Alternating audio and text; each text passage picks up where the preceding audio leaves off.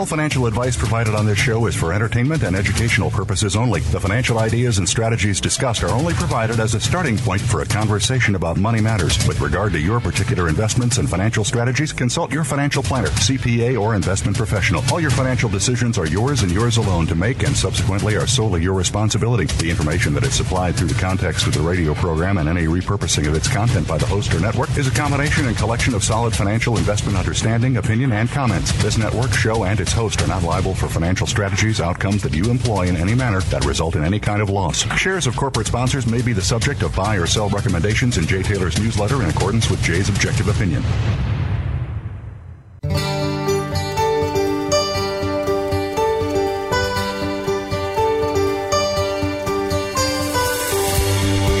Welcome to Turning Hard Times into Good Times with your host, Jay Taylor.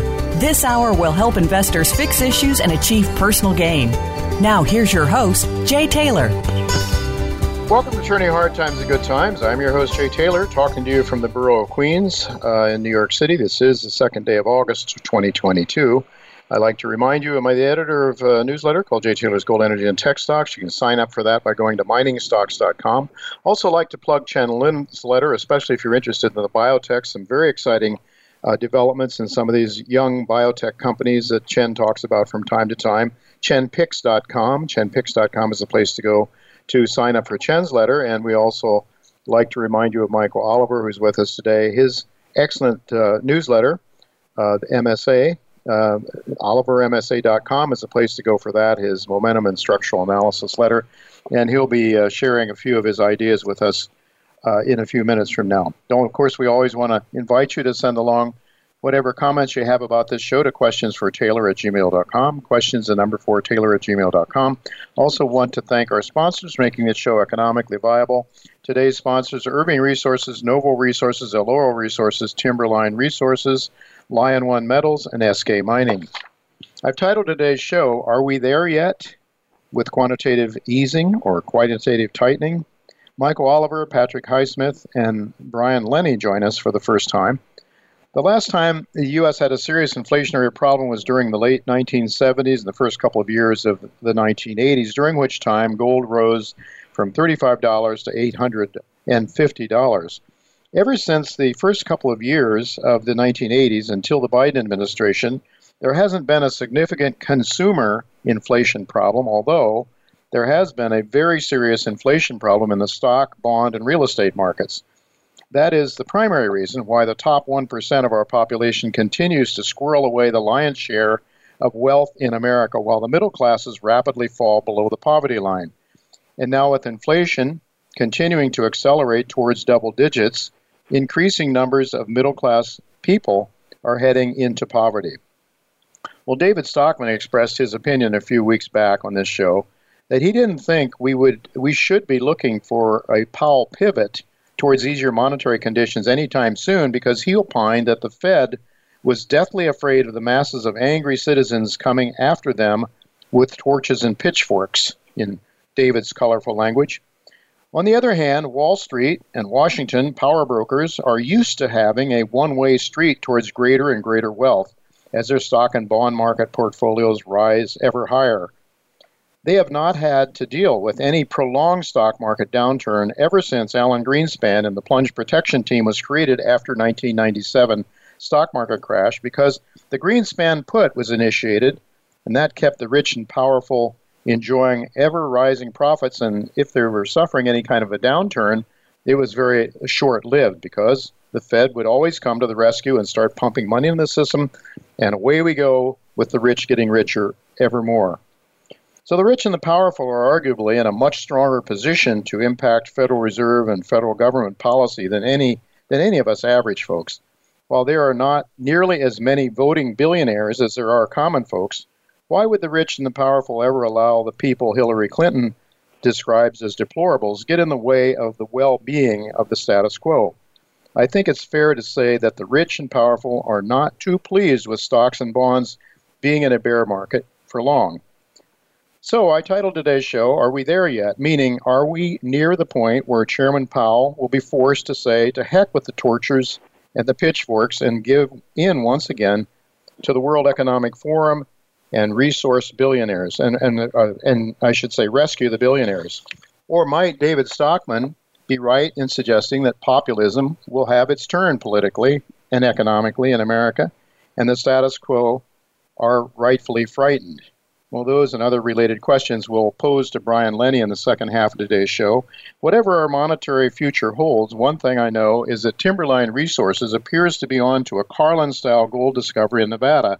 Now, Timberline is a very low market cap company, but given early drill results revealed by the company, I think that could change very quickly and very dramatically with a few more drill results this summer. And we'll be talking to Patrick Highsmith about the company's prospects and what they're planning to do this summer, their drill program, and why it might be something you want to pay some attention to if you're a speculative investor.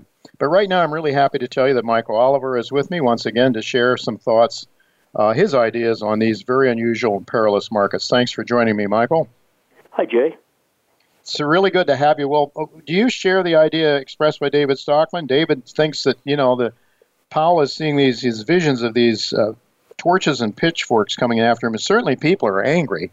They are distraught. The middle classes are being hurt like never before since the 1970s. I would argue more than the 70s, because in the 70s there were still strong labor unions, and there was some protection and the country was in much better shape, I think, in many ways. But anyway, what are your thoughts? Should David? Is there any credence to David's ideas that Powell is not going to pivot anytime soon? No, I think he'll pivot. I think the data points will make him pivot. And already, if you pay attention to just like read the Wall Street Journal and see either one, their editorials, or two, opinions expressed by outside economists about, hey, this is having another consequence. There's an acknowledgement out there that it's causing negative trend events that likely will show up in data points, the things the Fed likes to look at. And I think that those data points will smack them in the face starting real soon. I think in particular if we see an unemployment shift that's a little too rapid for them, that'll alarm them, because remember, that's their other mandate. And no, I think the forces that be, the powers that be, will realign the Fed toward what the Fed does. And that is, you got to support the bond market of the government, muni bond market, high yield corporate debt market, and we can't let the stock market drop back down.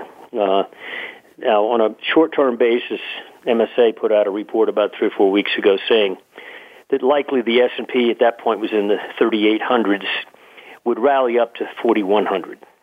But you can trade it if you want to, but it's a counter-trend rally, but likely would occur. Well, we did. The market got up over 4,100 last week, spun its wheels, and it's spinning its wheels there now. We don't trust it at this point to gain more ground. I think that might have been the counter-trend trade that we've seen, and it could roll over again soon.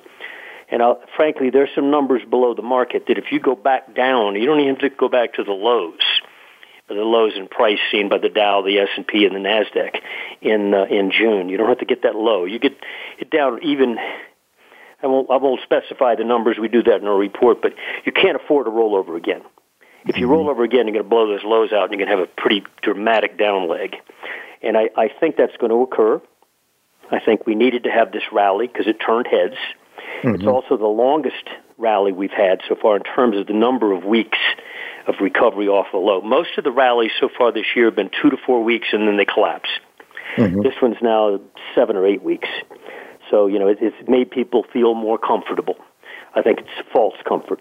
Now, but if we roll back over in the stock market and take out our trigger numbers and resume the downside, which we think is underway, then this major bubble breaking, which we think it is the biggest stock market bubble in the history of the United States in terms of the metrics of the upside from 2009 to 2021. And they definitely were sponsored by the Fed. Monetary policy, QEs, expansion of the money supply, you name it. All those things fueled the monetary inflation that went into that category. Because remember, investors determine where the money goes. The Fed doesn't. They just print it. Now, the problem now is there's a lot of large investors who are skeptical of the stock market and express those statements. They're skeptical of the value of the underlying value of your money unit, to quote Ray Dalio. And for some reason, stand back and think about it, gold has had has been in probably the narrowest price range, percent-wise I'm speaking now, in the last, since it was legalized in 75. Wow. If you put it on a logarithmic chart, it's extremely narrow for 2 years now, like 20% or less range. We've had 3 probes under 1,700. March of 2021, a brief one in August of 2021, and last month. Each of them stopped around 1680. Who is buying gold down there aggressively and resolutely? Yeah. That's the question people should ask. Instead of who's selling gold, who's buying gold repeatedly at that level? What is their motivation? I suggest they have a good motivation. And so far, the recovery... Go ahead, Eric. Any sense of who is buying gold? No, I have no idea. I'd suspect, some of the large asset managers have expressed doubt about the stock market and doubt about the value of your money. Therefore, they go to money that is not doubtful. It's proven like a Ray, gold. Like a Ray Dalio, maybe. Yeah, and others, but that are openly skeptical about it. Jeff Gundlach, for example. Right. Now, I don't know what they're doing with gold specifically, but obviously somebody with big hands and a lot of money is buying those sharp breaks, and it's the same level, which is almost uncanny. And yet most gold investors aren't noticing that. Why? Because they're focused on the miners, which did not hold the lows of the last 2 years. But it's typical. We've done studies on the miners versus gold going back decades, and it's just the case that when gold goes down, they go down more. When gold goes up, they go up more. Right. It's the nature of the beast. It's a tiny little sector of the market, the gold mining, silver mining, and a little bit of money moving here and there can really move it big. And right now we're measuring for the resumption of the upside, and therefore the outperformance return of gold miners in silver in relation to gold. We think that's already some evidence of that occurring, and we're looking for just a bit more before we pound the table. Okay, and so with the precious metals, you think we're anywhere near? I mean, can you give us some sort of sense of how much we need to see on the upside before we break through? I mean, we've had a nice move the last few days. Right now, I think there's some vulnerability to have a pullback. Like in silver, got up to about 2050. There's a 50-day average up there, so that crowd will sell there naturally. We said that in our weekend report, and sure enough, it looks like they did. We're now at $20. Wouldn't shock me to see a low this month closer to 19. Remember, the low of the move was 1790 something. Okay, I don't think we're going to go back to the lows. I think gold has seen its lows, and there's some further upside evidence before we pound the table, but it's not far above us. I think before we ring those numbers in solidly, we might get a little pullback. Yeah, but I view the situation now as one of positive zigzag, not negative zigzag. And again, our subscribers have provided specific numbers in that regard. But if that does occur, then once again, the very beat-up gold miners will surge more out of the hole than will gold. They'll snap back much more. So that's a place to focus once the evidence comes in. All right. Real quickly then, with respect to treasuries, I mean, do you, at some point, the go-to markets, do you think there's going to be a time when gold is the only man standing? Yeah, the only one. Yes, I think we're already really there when you compare gold to any of these other assets. Right now, gold had a high today close to 1790. You know what? That's down about 2% on the year. Find me another major portfolio asset that's only down 2% on the year. You won't find one. Muni bonds, high yield. And as far as we're concerned, the Treasury market rally that we're now having, we expected it. We don't think it has a lot more duration on the upside, price move or time-wise. And we think it's a counter-trend rally there as well. And, of course, if that market ever rolls over again, then the Fed's going to have the responsibility to do what? Support the bond market. Yeah, absolutely. It has to. It has no choice. All right, Michael, thank you very much. Thank you. It's his job, and to support the banks that are the shareholders of the Fed. Right. Thank you so much, Michael. Always great to have you and to hear your insights. All right, folks. Well, we do have to go to break now, but don't go away because Patrick Highsmith, President and Chairman of Timberline Resources, will be with me. We'll be right back with Patrick.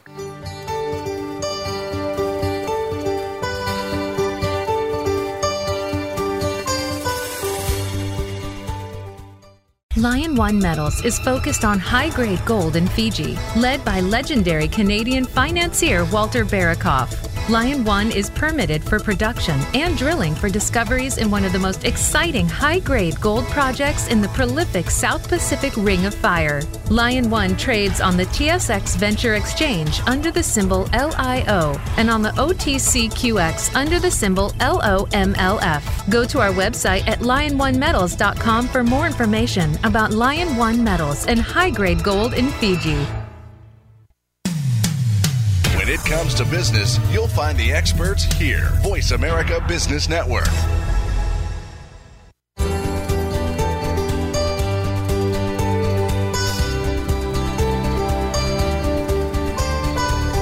You're listening to Turning Hard Times into Good Times with your host, Jay Taylor. If you have a question or comment about today's show, Jay would love to hear from you at 1-866-472-5790. That's 1-866-472-5790. You can also send an email to questionsfortaylor@gmail.com.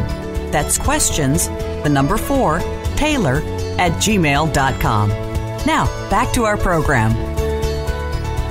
Welcome back, Turning Hard Times to Good Times. I'm your host, Jay Taylor, and I'm really pleased to have Patrick Highsmith with me once again. He's the president and CEO of Timberline Resources, and he has a rich experience, a very pretty lengthy experience as a professional geologist with major companies, household name companies like Rio Tinto, BHP Billiton, Newmont, Fortescue Metals, etc. There's many.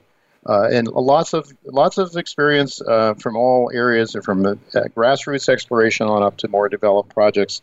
And now he's using his talents to help the little juniors, the little guys, find new wealth on the ground. And he's having quite a bit of success with one of those companies, and that we're going to talk to you today about. Timberline Resources. Trades over the counter in the U.S., TLRS. You can buy it in Canada, TBR.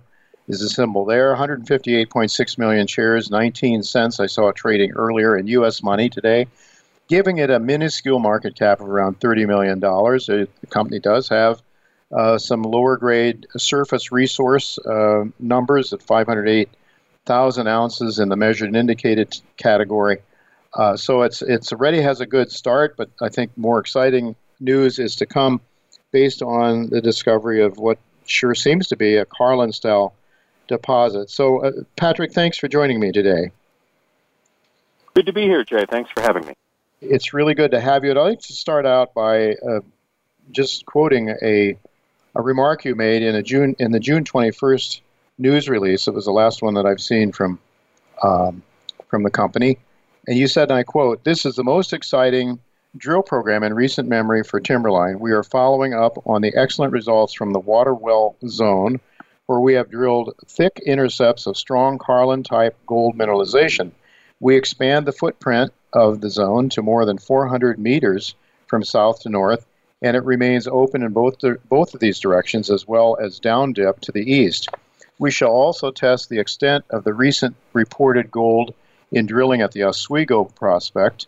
It is gratifying to see the Eureka Gold Belt taking shape as both I-80 Gold Corp and Timberline drill significant new gold intercepts in the Cambrian and Ordovician rocks of the district." And so, end of quote. So I'd like to, just for investors who may not be familiar with Carlin-style deposits, maybe you could just talk to them a little bit about what Carlin-style deposits are, maybe, and the significance of them in terms of their profit potential.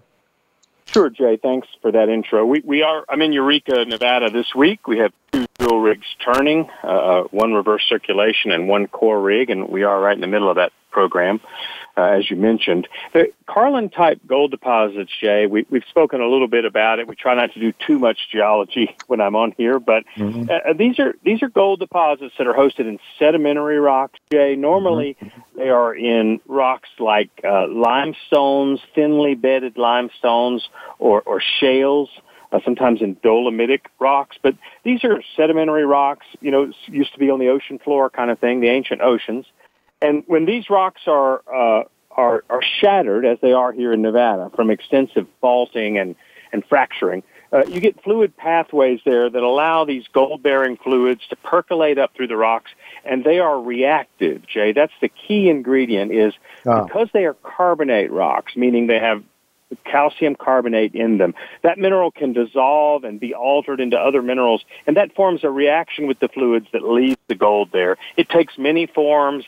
But most importantly, I would say, to your point on economics, is they often lend themselves to a bulk style of mineralization, Jay, where we get substantial thickness of the rocks that are replaced with these alteration minerals, including gold.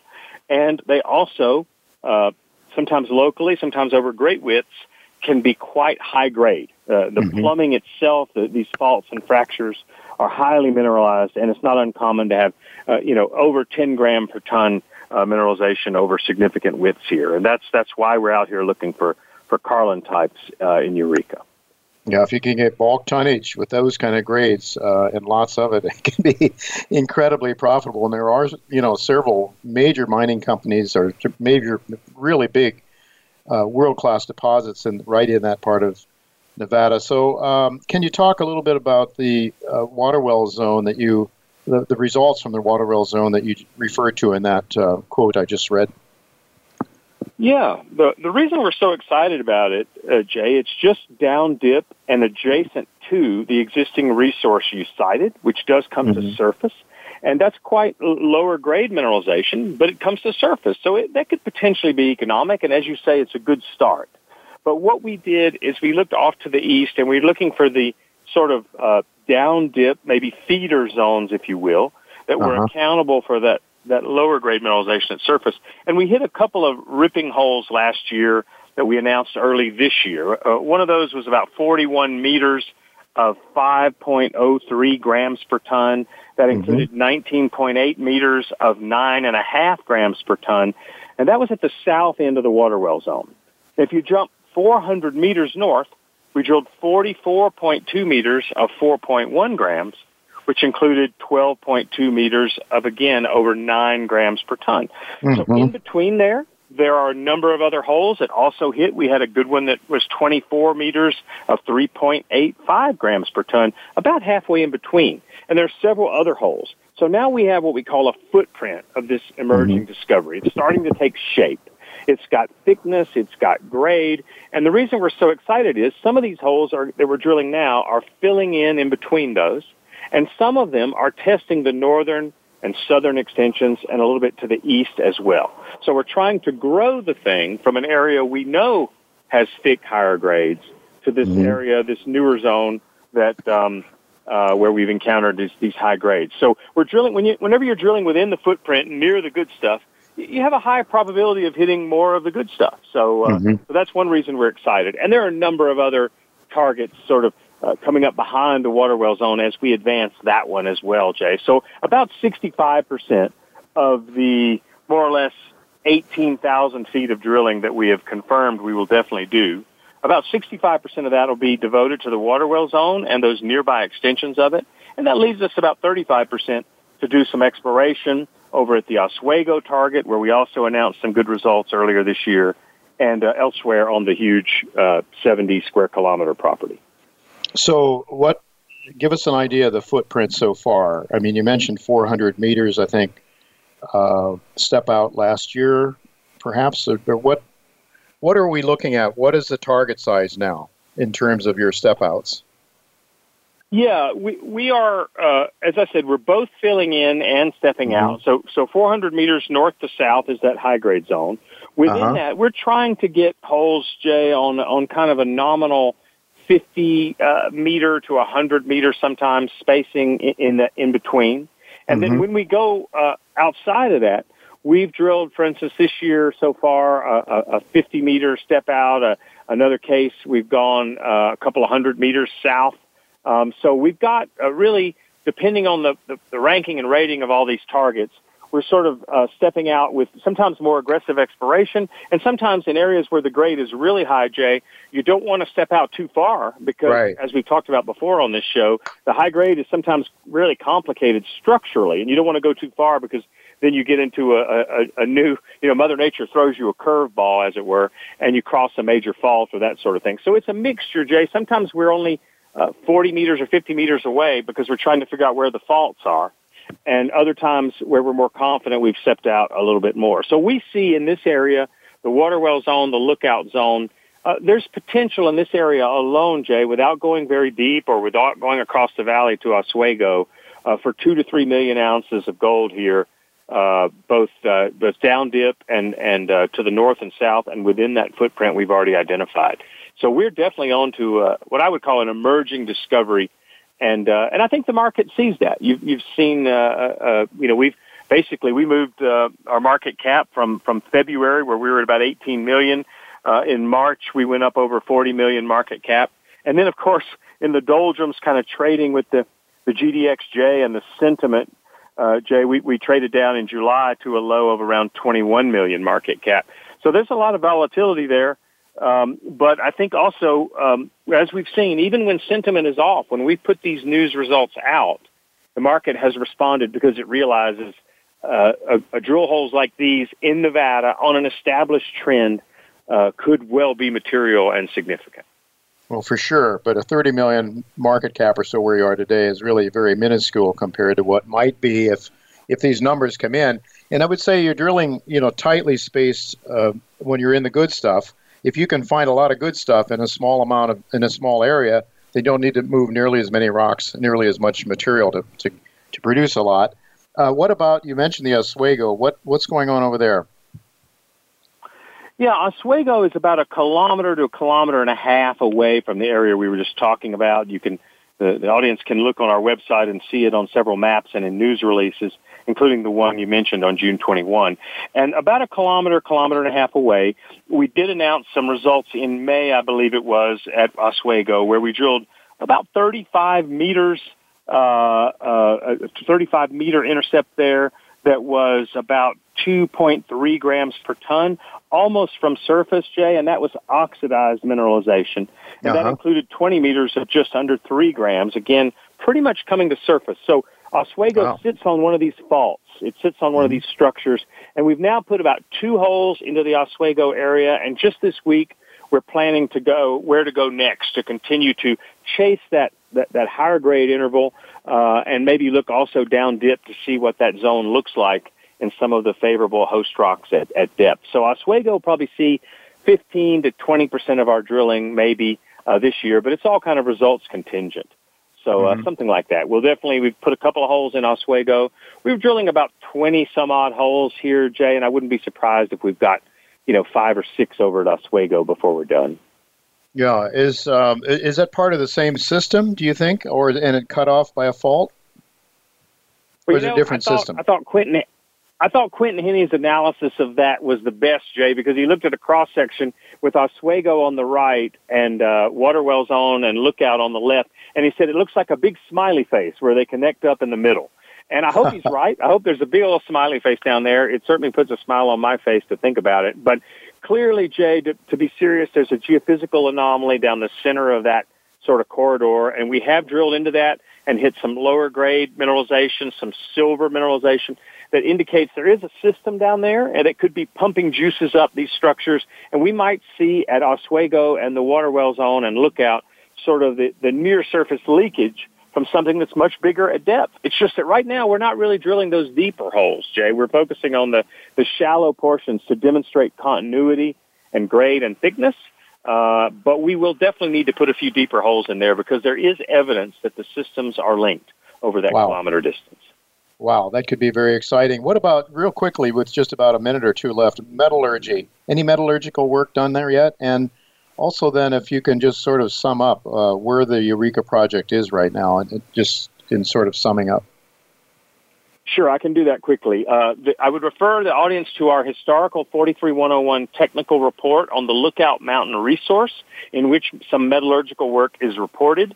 Obviously, it's preliminary and early days, Jay, but suffice to say there is oxide mineralization that has demonstrated favorable characteristics for possible leaching from a heap leach type operation. There is also definitely sulfide mineralization, Jay, that would require more elaborate processing.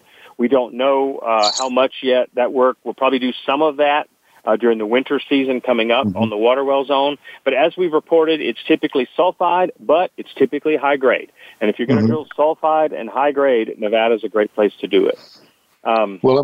Just to wrap up. Sorry, Jay, go ahead.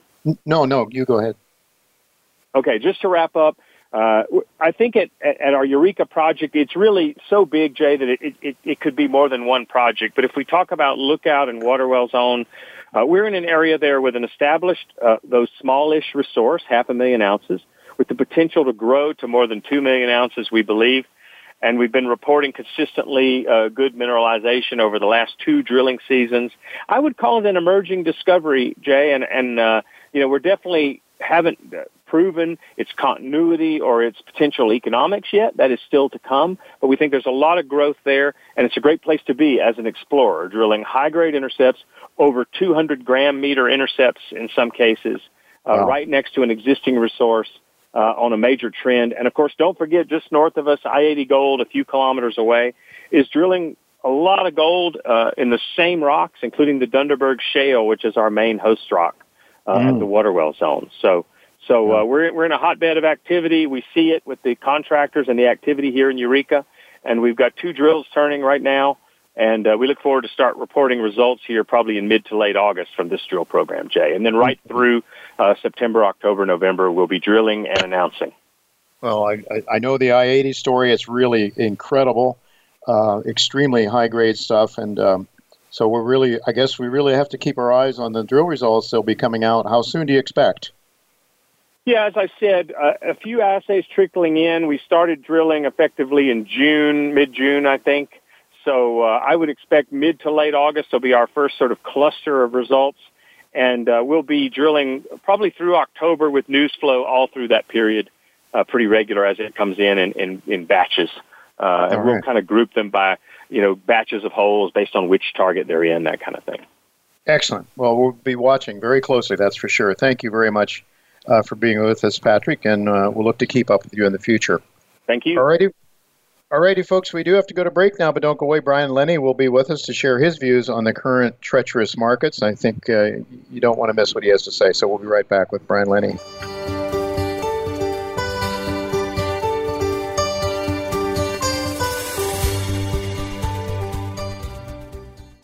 Timberline Resources is a mineral exploration and resource development company focused on gold discovery in the world-class mining jurisdiction of Nevada. The company's flagship Eureka project hosts a significant gold resource and drill-indicated upside potential at nearby higher-grade targets. Timberline Resources trades in Canada under the symbol TBR and on the OTCQB in the U.S. under the symbol TLRS. To learn more about this district-scale asset with exciting discovery potential, please visit www.timberlineresources.co. Voice America Business Network, the bottom line in business.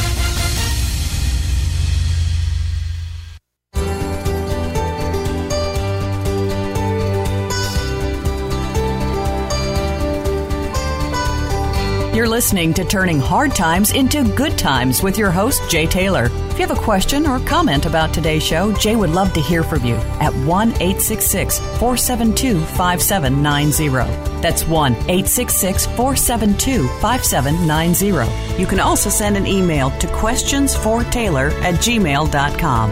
That's questions, the number 4, Taylor@gmail.com. Now, back to our program. Welcome back, Turning Hard Times to Good Times. I'm your host, Jay Taylor, and I'm really pleased to have Brian Lenny with me for the first time. Brian is an engineer by trade. He is the founder and editor of Junior Stocks Review, which you can follow up with that by going to juniorstocksreview.com, juniorstocksreview.com. It exists to offer information, ideas, and strategies for managing speculation in the junior resource sector. Brian first discovered mining stocks over 15 years ago and was immediately intrigued. In 2014, 2015, he anticipated that the resource sector was closing in on a bottom, and he wanted to access more capital for the expected upcycle. So he sold his home and invested 2/3 of the home sales proceeds into resource stocks. And by August 2016, he saw his investment funds triple in value. Due to his large gains, Brian quit his professional job as an engineer and now devotes his time to researching and investing in mining stocks. Junior Stock Review gives first access to his subscribers to his top picks and commentary on the individual metals markets and his own notes from the field, because he goes out to see the projects, and it also does interviews with top minds in the resource sector. I just recently saw one in which he and a colleague of his did one with Rick Rule, and we'll hopefully get Brian's take on that in a few minutes by now. But anyway, Brian, thank you so much for joining me today. Oh, thanks for having me, Jay. It's an absolute pleasure to be here. Yeah, so this it is great to have you, and we met up when, in fact, we were at the Irving Resources presentation up in Toronto at the PDAC, and that's when I first met up with you personally. I knew that you were on the with the a speaker at the Metals Investor Forum, but I had never really met you until then, so I'm really glad I did. So, since this is your first time on the show, I'd like to have you talk a bit about your investment philosophy and how that impacts you when you write for your subscribers. You say your letter is for managing speculation in the resource sector. So why are you focused on speculation? I get a sense of maybe that's because of your success after you sold your house and parlayed that into really great results, I suppose, with more speculative investments. Yeah, absolutely. It's addicting when you start making multiple baggers of your money to focus more on that area, and that's absolutely what attracts me to speculation. In terms of my approach to the sector, a big part of what I've found over the last 10 years is that I have to protect my downside, and I do that by being a value investor. And really what that has led me to do is focus on companies that have, typically a 43-101 or at least a 43-101 resource or some sort of economic study. And using my background as an engineer, I can go and look at that study or form my own sort of study on an existing 43-101 resource and come up with a value. And, there's a number of components that make up the value of a company, but that quantitative portion of it is the big part. And so when I form a value for the company, I compare that to its market cap. And, obviously I'm looking for companies that are selling for less than they're worth. And they have those other factors, they're led by good people that have access to money and, of course, have an action plan that's going to cause news flow in the market and hopefully, garner attention by the market and getting that value fully realized. So that's my approach in a nutshell to the sector. Mm-hmm. Mm-hmm. Well, Irving Resources, for example, they don't have a resource yet. So you obviously don't just pick companies with resources. What might you need to see to pick one that doesn't have a resource? Well, that's a great question. You're right. And so while the majority of my portfolio is focused on the basically the developers, I do have a select few explorers. And I'm very picky when it comes to the explorers. I want to stick to the best of the best. And so using Irving as an example, to me, they represent a huge opportunity because of the potential they have. For your viewers, they know, Japan really has been untouched by modern exploration for the last, 40, 50 years. And really, Irving is that, first mover in the last, 3 to 5 years that's gone in there, assembled a stellar package of projects. And they've done that on the back, I think, of, Akiko Levinson and obviously her being Japanese. And I think having a foot in the door when it comes to creating relationships and, opening doors that I think that, maybe others can't do. And so Irving's portfolio projects, I think, are the best in terms of the companies that are in Japan right now. They include, huge swaths of land in high potential areas. Right now, they're in Hokkaido, and I think that there's tons of potential for Momu, and I'm really excited to finally get back to drilling on a consistent basis after this kind of hiatus almost over the last 2 years with COVID, creating all those problems. And I think with this increased news flow that we're going to be seeing, and of course this influx of cash, the potential for Irving to get market recognition is definitely there. And that's one of the reasons why I've got them as one of my explorers in the portfolio. Yeah, indeed. And one of their key shareholders is Newmont Mining.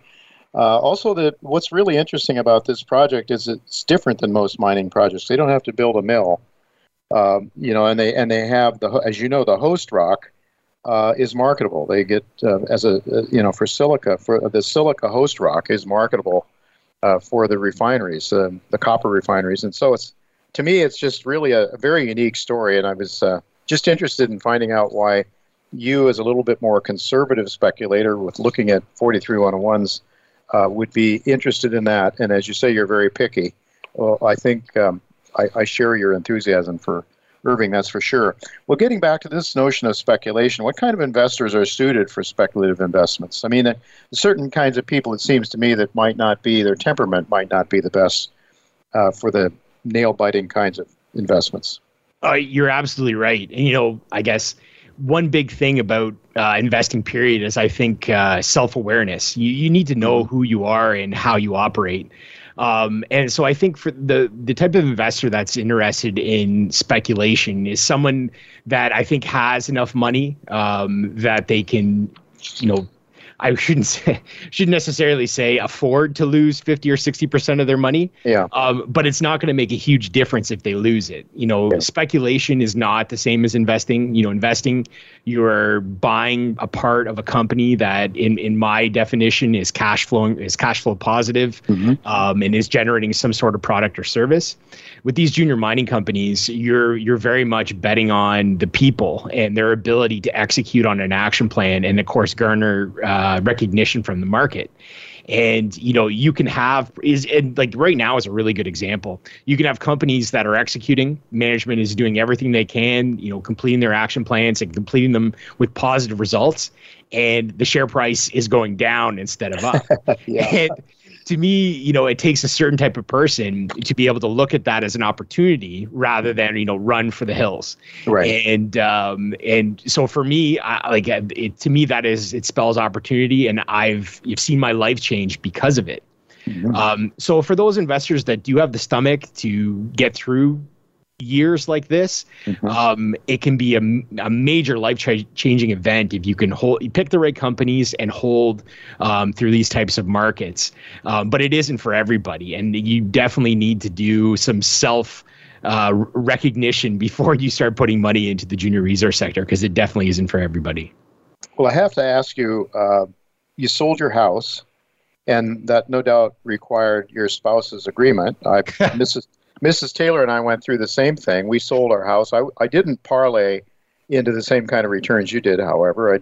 I did take a certain percentage of it and buy gold, and that has worked out. That's been a smart move. But what did you see specifically that caused you to think the resource sector was at the bottom, or nearly so in those years, 2014, 2015? Well, I definitely didn't know that we were at a bottom. I definitely wasn't calling a bottom, but I thought we had to have been getting close. And I think probably the biggest driver, honestly, Jay, was I wanted a change in my life. I'd come up at a university, and I was an engineer, started working on the floor as an engineer, and then I got a so-called promotion into management. And you know what? I really wasn't enjoying it. I had a young family, he's working a lot of hours and, away from them. And I wanted to change. And that's what prompted me. I said, you know what? I think the market is getting cheap enough that I can make a move here and, still have the downside protection that I would in normal times. But this is one of those opportunities that if I'm right, it can really make an impact. And it took 3 years to kind of unfold, right? So I sold in 2013, and then I deployed over the next 2 years. And then it wasn't until 2016 that I really got paid off. And so, it was kind of nerve-wracking because we were in this precarious position. I wasn't worried about money because I had my job, but all my savings were basically in the market. And as you say, I had a very understanding wife. She quite honestly has showed more confidence in me than I have in myself at some times. And I think that's a big factor in it, is her support. But it was a hard slug over 2 years. But you know what? It did change my life, and I was able to leave a career that I was doing very well in, and become a private investor full time. And really, I haven't looked back, and I've made more money in the last 5 or 6 years than I did in that first 10 years in the steel industry. Yeah. And so, if you have the courage and you can pick the right companies, there is a ton of money to be made in this sector. Yeah. Well, money isn't everything, and I think you recognize that. I mean, you can Mrs. Taylor and I have a son. He's about your age, I think. He's in his late 30s, and he's a software engineer, and he wasn't interested in continuing on with that for very long, for some of the same reasons you're talking about. I mean, it's the pressure, it's the grind, and having a life that is, where you're more free to do things you want to do and to live your life and to share your time with your loved ones. So I really understand that. I just want to ask you, there's, I guess you're focused primarily then on the precious metals? Well, honestly, I'm agnostic to the metal. If you go back even a couple of years, I was really big on nickel. And I was the only one talking about nickel. Again, maybe I'm just really early because I invested in a big way in a junior nickel company, and again I had to wait a couple of years. But then last year I was paid off with almost a 10-bagger on this company, and my background comes from steel manufacturing, so I'm very much attached to the base metals. Sure. I think that the practicality of the base metals I think is probably better understood by the general person out there. And I think in terms of me, it's deep in me. I totally connect with the base metals. But 100% I'm invested in the precious metals. And if you look at my portfolio right now, it is out of the 18 companies that I cover and own in my personal portfolio, 16 of them are precious metals focused. And so really what happens is the value directs me to where I want to go. And I see so much value in the precious metals companies that's where all my money has been going over the last year. And that's not to say that when precious metals, because I will sell, when precious metals start to go up, I start to take profits and I look for that next place to put my money. And maybe with a recession on the horizon, maybe that's more so in the base metals, because there's some terrific opportunities on the base metals and energy metals. And hopefully there's some opportunity there. To what extent do you think that's driven by the movement towards green energy? It's a big part of it. If truly we are electrifying the world, and the EV adoption is going to be as hyped as it's said, there's going to have to be more mines not only discovered but put into production. And it's a huge opportunity for investors on that portion of the market. What I would say is, after Biden got in the fall of 2020 there, things really exploded in value. And there was a lot of stuff that I kind of missed on that turn. And then when I sort of recognized more, bought into it more, a lot of these valuations had kept me out of it. Meaning things were too expensive for my taste. And really, it pushed me to precious metals. And I think that was, in retrospect, it was okay, because I think precious metals is where you want to be right now. Yeah, well, I'm just looking at a chart from Michael Oliver, who is a technical analyst. We had him on earlier in today's show. He passed out a chart recently that showed the Bloomberg Commodity Exchange, that index.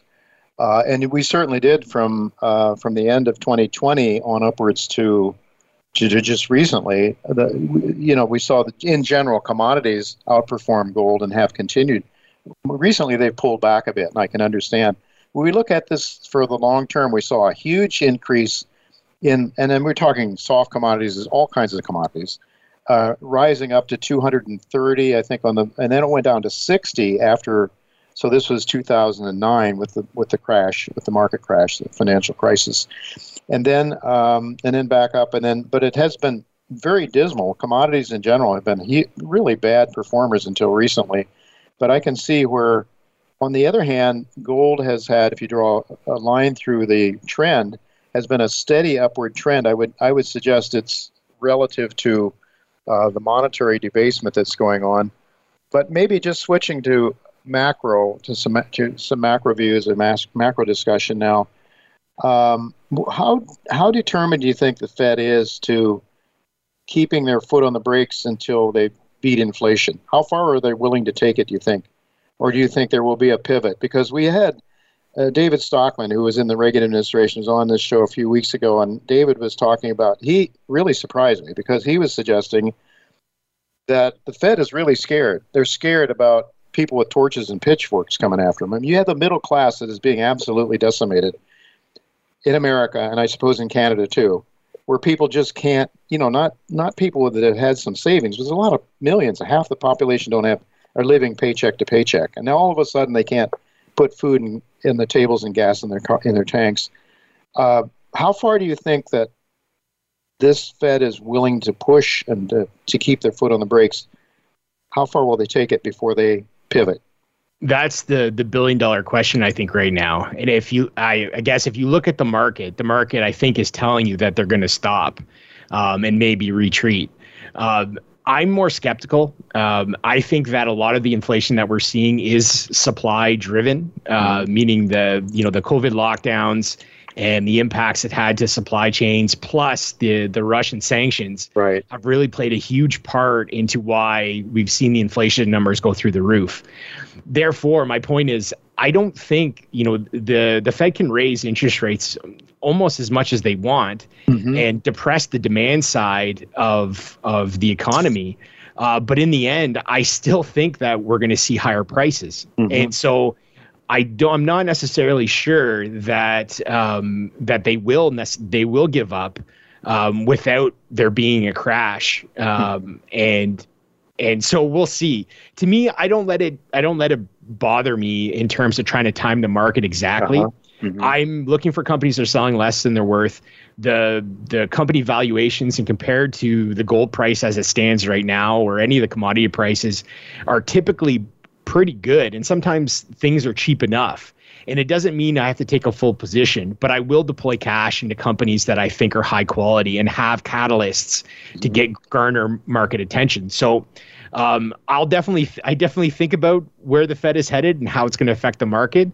But I think at this point, it's a great time to be deploying cash into the best of the best companies, and that's how I look at it. Yeah, well, certainly the key is having the staying power. As you mentioned, you had to sit through some of these investments for quite a while before they paid off.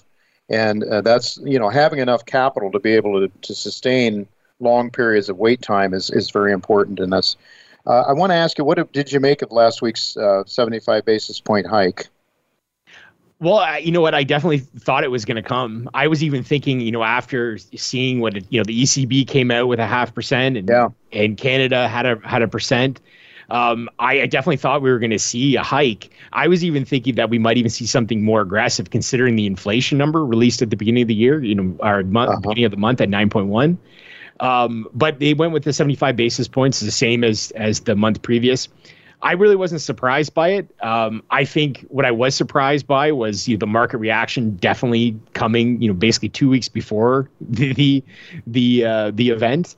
And now looking at it today, it looks like we're already looking to the next one, which I believe is in September is the next FOMC.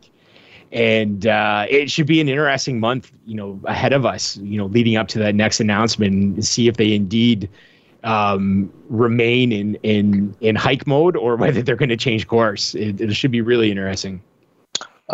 You and Bill Powers did a very interesting interview with Rick Rule. We just have a couple of minutes left, my engineer is telling me, but maybe you could share that, and also the video. Where can people watch the video?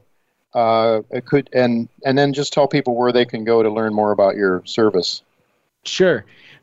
So Rick, I obviously know Rick to a certain degree now, but even before, Rick was a mentor from afar to me. Sure. And, had a tremendous impact on, how I looked at the market and how I deployed the money. So these interviews that I've done with Bill have been terrific from my standpoint, because I get to ask him questions that are on my mind, and I think that will parlay into better investment choices ahead. In our latest interview, we talked about jurisdictional risk, mainly the stuff that's been going on in South America, and pertaining a lot to, environmental permitting. Are these isolated events, or is this a bigger trend? And he answered how I thought he was going to, in saying that this does look like it's a bigger trend across the sector. We're going to be seeing more stringent permitting process going forward. Further than that, he's got a number of different tidbits that you can pick up from the video, and I highly suggest people going onto YouTube and taking a look. In terms of myself, I publish, Junior Stock Review Premium. It's a weekly newsletter, And it includes market commentary. I do a portfolio rankings. Remember, the portfolio is a reflection of the companies that I personally own and vetted. And I do portfolio review videos. And I also, for yearly subscribers, I also offer access to the Diligence Spectrum. It's a video series focused on education in the sector. So for those interested, juniorstockreview.com is the best place to find that out.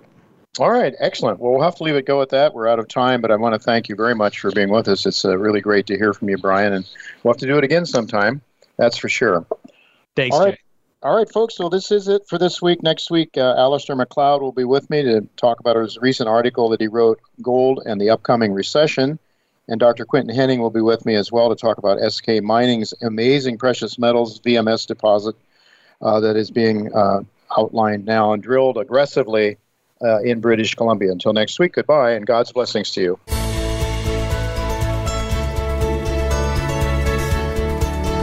Thank you again for listening to Turning Hard Times into Good Times with Jay Taylor.